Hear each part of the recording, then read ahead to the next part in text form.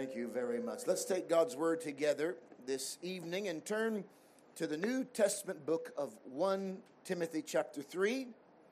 And as well, we'll be looking together at 1 Peter. Now, we began several weeks ago to consider the leadership of a New Testament church. We've been looking at the Scriptures, and really we've only had two sermons on this. We looked first considering Christ Jesus as our servant. And our Savior told us that he that would be greatest amongst us would be servant of all. And the measure of greatness amongst the people of God is not in how many people serve you, but how many people you serve. Now, would you look here for a moment? Are you serving anyone besides yourself? The measure of greatness in the eyes of God is not how many people serve you, but how many people you serve. Christ Jesus said, "For even the Son of Man came not to be ministered to, but to give his life a ransom for many." That was the first thing we looked at. Then if you remember, we looked at what the Scriptures tell us about the title of a shepherd. Jesus, the great shepherd of our soul. That's where we get the word pastor. It is synonymous. It means the same thing. It means a shepherd. And we looked at Jesus as our great example, how he leads the flock and he feeds the flock, how he helps to heal and mend the flock.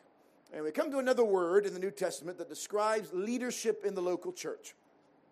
It is the word bishop. A lot of people don't like that word, but it is there. Nonetheless, I'll explain it in a moment. But let's look together first at 1 Timothy chapter 3. We'll look together at the first 7 verses, and then we'll go to 1 Peter and just look at one verse together in just a moment. But 1 Timothy chapter 3, this is a true saying: if a man desire the office of a bishop, he desireth a good work. A bishop then must be blameless, the husband of one wife, vigilant, sober, of good behavior, given to hospitality, apt to teach, not given to wine, no striker, not greedy of filthy lucre, but patient, not a brawler, not covetous, one that ruleth well his own house, having his children in subjection with all gravity. For if a man know not how to rule his own house, how shall he take care of the church of God? Not a novice, lest being lifted up with pride, he fall into the condemnation of the devil. Moreover, he must have a good report of them which are without, lest he fall into reproach and the snare of the devil. 1 Timothy chapter 3, verses 1 to 7. Now, flip over to 1 Peter chapter 2, if you would. We'll look together again at the last two verses of the chapter, verse 24 and verse 25 of 1 Peter chapter 2. Who his own self, Jesus Christ, who his own self bare our sins in his own body on the tree, that we, being dead to sins, should live unto righteousness, by whose stripes ye were healed. For ye were as sheep going astray, but are now returned unto the shepherd and bishop of your souls. Today we're going to look at this truth, and there's some great meat in this today, and I hope to encourage you with it and challenge you at the same time. Now, I'll say this: for any measure, any form of leadership in the church, our example is Jesus Christ. As much as I love church history and some of the historical figures I quote often, refer to often, the greatest example is Jesus Christ himself. He is the bishop of our souls. So we're going to look at this word bishop in the context of leading and working in a church. You might say, well, our church doesn't have a bishop, does it? Well, it does. We just don't call him a bishop. And we'll look to that here tonight together. The word bishop comes from the English word, the Old English word, biskaios, which was taken from the late Latin word, which was episkopos, which was taken from the Greek word we find here, which is episkopos. So bishop in the English is, through the line, exactly what you find in the Greek. And it literally means overseer.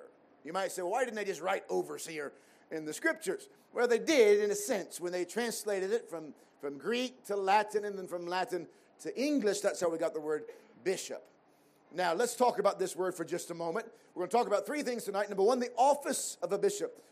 Paul writes to Timothy, a young man, by the way, who he's giving these instructions to. He gave these same instructions to Titus about ordaining elders.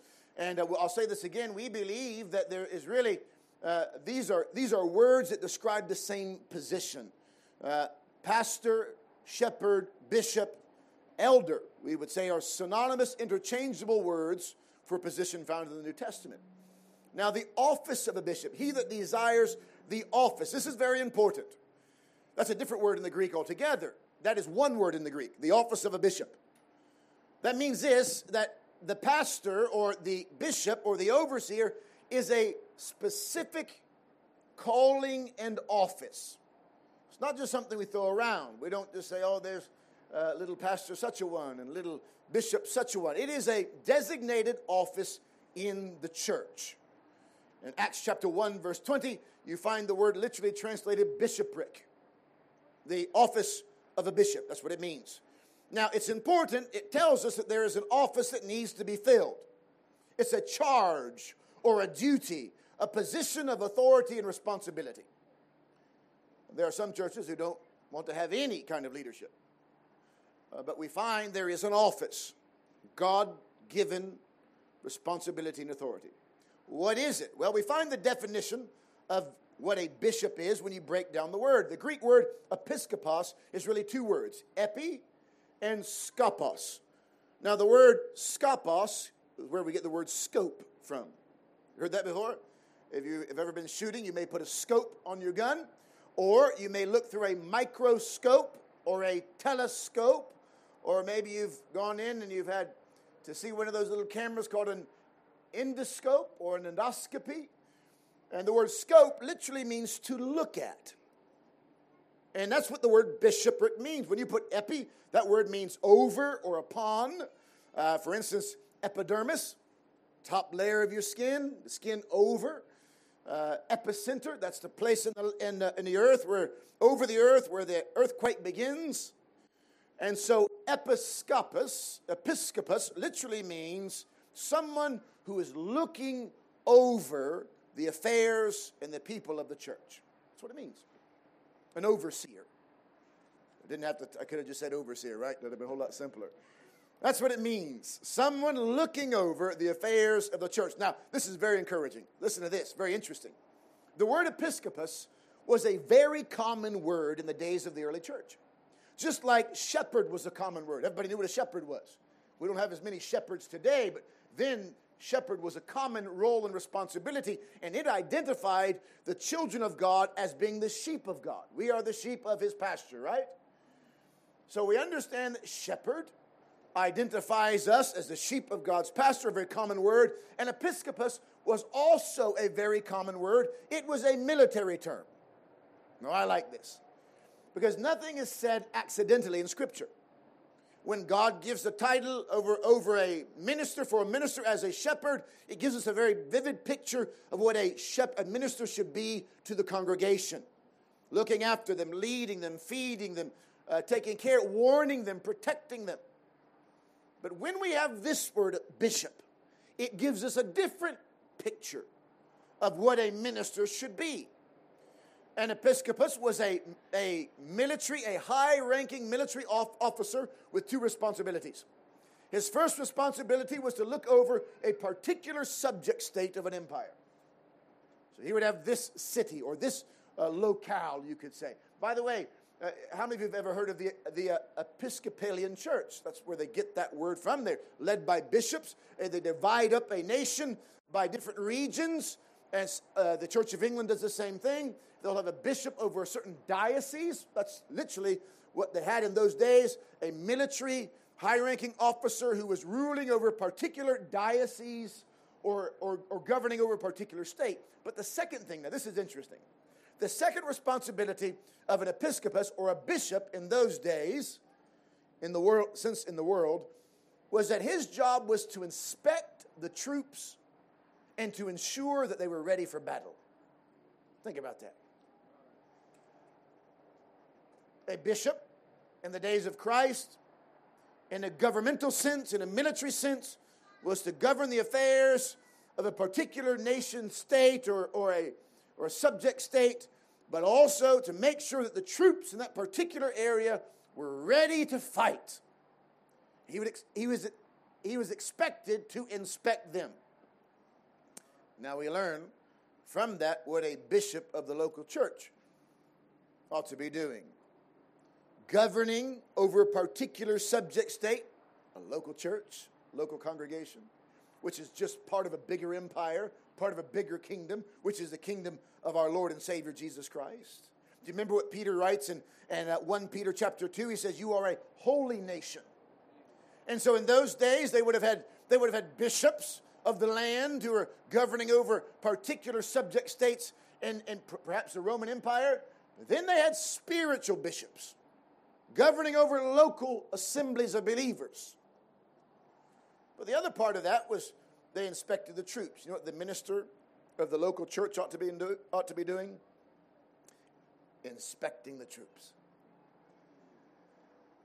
Looking out, looking over the affairs of the local church, but inspecting the troops, making sure that you are ready for battle. Would you look this way?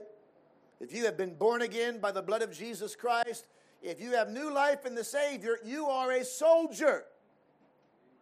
So this word, the word shepherd, identifies us with the flock of God. This word identifies us with the army of the living God. We are his sheep, but we're also his soldiers. And as a soldier, you ought to be ready for battle. Are you listening? Are you tonight ready for spiritual battle? I remind you, we wrestle not against flesh and blood, but against principalities and powers. Are you yourself ready for battle? Now, let's be honest. Most of us don't like inspection of any kind, do we? I really don't like to be inspected. I'm sure you don't either. If I'm doing a job, if you are a man that works with your hands, maybe you're a builder or a plumber, an electrician or something of the sort, a block paver, roofer, whatever it may be, I don't know about you, but when I'm working, I really don't like people to stand there and watch me. I want to be able to get on with it. I really like to be able to get on with it without somebody breathing down my neck. We don't really like inspection. But the truth is, if we're doing our job properly, we shouldn't mind it too much. And so it goes with our spiritual walk with God. We ought to be willing and open for inspection. Now, can I just say, I remind you that the great bishop of our souls is Jesus Christ, our Savior. His inspection is what matters the most. But God has given us earthly overseers to watch over our souls. Hebrews chapter 13, verse number 17 tells us very, very plainly. Verse number 7, Remember them which have the rule over you, who have spoken unto you the word of God. That's not talking about prime ministers. That's talking about ministers of the gospel. Remember them which have the rule over you, who have spoken unto you the word of God, whose faith follow, considering the end of their conversation, we're told. Now we're told to remember them, and you read on through the passage of Scripture, and you come to another verse, verse 17, that says, obey them.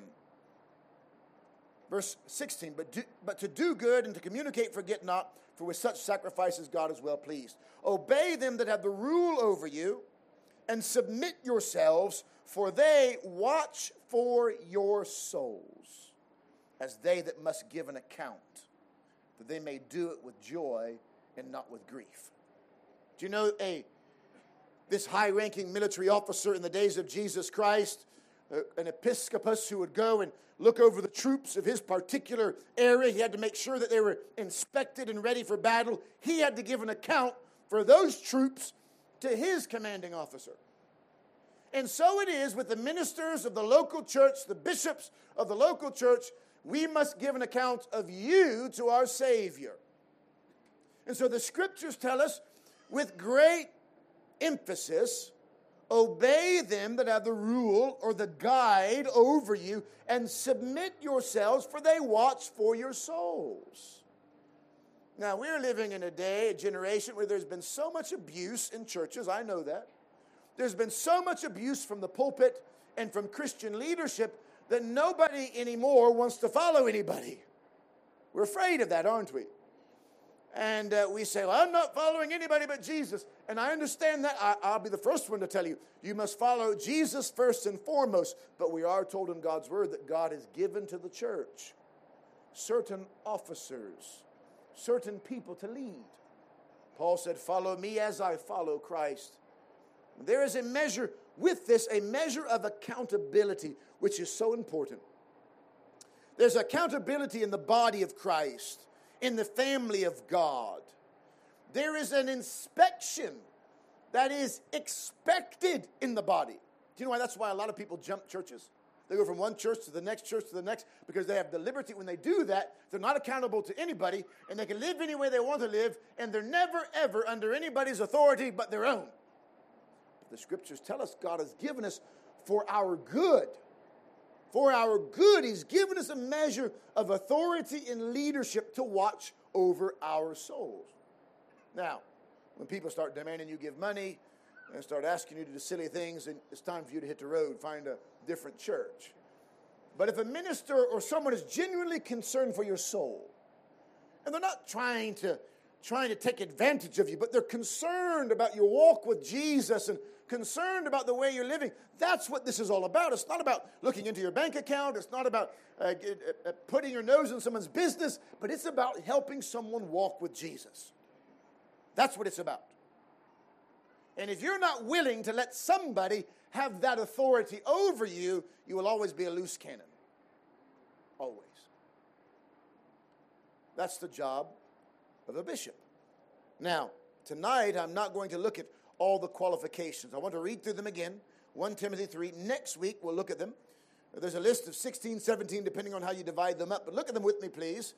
In 1 Timothy 3, a bishop must be blameless, husband of one wife, vigilant, sober, of good behavior, given to hospitality, apt or able to teach, not given to wine, no striker, not greedy of filthy lucre, but patient, not a brawler, not covetous, one that ruleth well his own house, having his children in subjection with all gravity. You can put those two together or separate them if you want. For if a man know not how to rule his own house, how shall he take care of the church of God?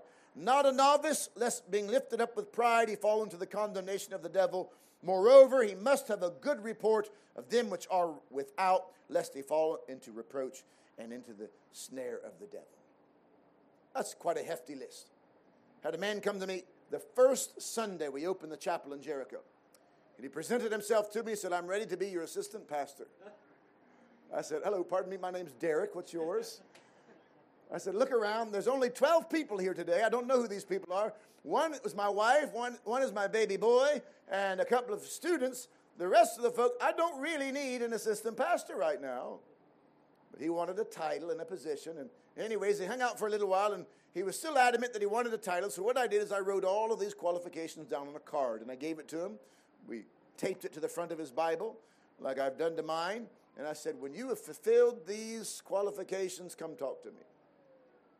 A couple of them he was lacking in. These are the qualifications for a bishop. This is such an important office. Not because I'm in it, but it is such an important office that you don't just slap people in it for the sake of it. Now, there are some people who would rather just get somebody into an office for the sake of it. I had a man call me a week or two ago saying, would you pray about helping our church? He said, we are in a very bad place. I'm one of the officers and I shouldn't be. I said, okay, thank you for your honesty. He said, we were in such a place, we were so desperate, the church was heading downhill quickly. We didn't know what to do, so they just started appointing people. I'm one, and she's one. I thought, oh boy, we're in trouble now. And so people in a rush, in a hurry to get officers, they just push people, squeeze people in. But there's a reason we've been given qualifications. They need to be looked at, considered, and next week we'll do that. But I want you to look at one more thing that is very important and closely connected to this office of a bishop. And this is the inspection part. Now, I'm not talking about me coming to your house this week and sitting down with my notebook and my pen and a set of questions and saying, okay, let me ask you, how many chapters did you read in your Bible this week? Maybe I should. I don't know. Maybe I should. I'm talking about something different. I want you to look with me, please, at Luke chapter 19, because we find the same Greek word in Luke chapter 19, and it will open your eyes a little bit more to what this inspection is all about. Luke chapter 19, the Lord Jesus is speaking, and he's speaking about a very important event. Luke 19, verse 41, and when he was come near, he beheld the city, and he wept over the city, saying, if thou hadst known, even thou, at least in this thy day, the things which belong unto thy peace, but now they are hid from thine eyes. For the days shall come upon thee that thine enemies shall cast a trench about thee and compass thee round and keep thee in on every side and shall lay thee even with the ground and thy children within thee, and they shall not leave in thee one stone upon another. Speaking about Jerusalem. And watch this. They shall not leave in thee one stone upon another, because thou knewest not the time of thy visitation. You did not know the time of your visitation. That's the same word as episkopos, inspection. You did not realize that the time of your visitation is at hand. I want to talk to you about another day that this day should be preparing us for. As a child of God, you should be aware that there's coming a great day of inspection. There's coming a great day of visitation, a day of reckoning. It is referred to as that day or the day of judgment. And on that day, would you look this way? If you're not ready, I'm telling you, you will be greatly disappointed. A day when Jesus Christ himself shall roll back all the facades of your life. Every mask that is being worn today, whether it be in government offices or in pulpits up and down the land, every mask of hypocrisy will be ripped from our faces. And on that day, there'll be no hiding. That's the day that reveals it all. And so when the local bishop was going to his subject state and making sure his troops were ready for battle, that inspection was nothing. The real inspection was when the battle kicked off. But if this inspection didn't happen, then on that day it will be revealed that they weren't ready. So that the daily inspection is so important. The daily searching, the daily sharpening, the daily opening the Word and reading is so important, because on that day when Jesus returns, you'll never be able to back it up and do it again. And so the job of a bishop is to say, get ready for that day. And we do that by getting ready today with an inspection now, by examining ourselves now, by getting serious now. People all the time, or especially today, the world is constantly trying to pull us away from a sober-mindedness, a seriousness, a urgency. The world is constantly trying to pull us away from that. But the Spirit of the living God is trying to thrust us into it, knowing that that great day is coming. We find it again in 1 Peter chapter 2. At the last verse, we find that Jesus is the bishop of our souls. But in verse number 12, we find the same word again. The same word that's bishop is found in verse 12. Having your conversation honest amongst the Gentiles, that whereas they speak against you as evildoers, they may by your good works, which they shall behold, glorify God in the day of visitation. Same word. Day of inspection. Day of examination. Are you ready for that day? Would you look here? Would you look this way?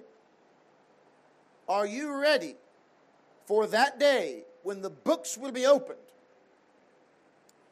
Can I tell you, if you're not ready right now, then you're not ready. If you say, give me a week, I'll get ready. give me a month, I got to get myself ready. I know that, thank you. I'm going to go get no, you got to get ready now. Because that day is coming when you least expect it, like a thief in the night, when you are asleep, when you're slumbering, when you're taking it easy, when you're taking a holiday, spiritually speaking, when you're distracted by other things.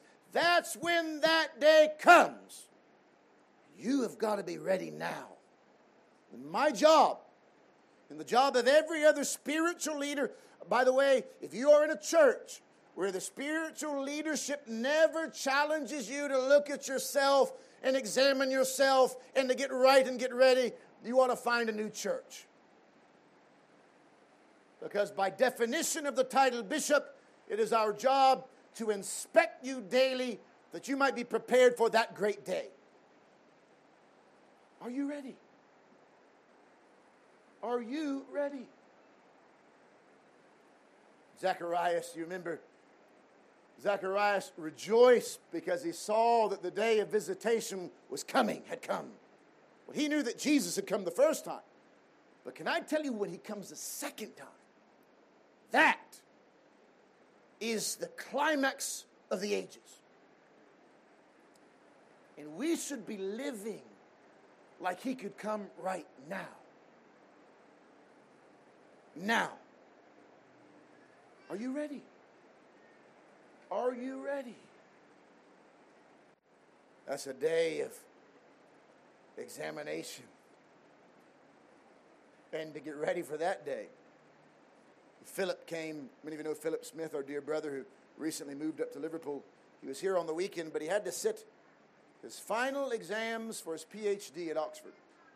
Do you know that every exam prior to that was only preparation for that one? All the other studying, sleepless nights, and the gallons of coffee. I don't know if Philip drinks coffee, but all of that preparation was pushing him towards that one last final exam. We're headed there now. And it's sooner than you can imagine. Every once in a while, it's good to shake yourself.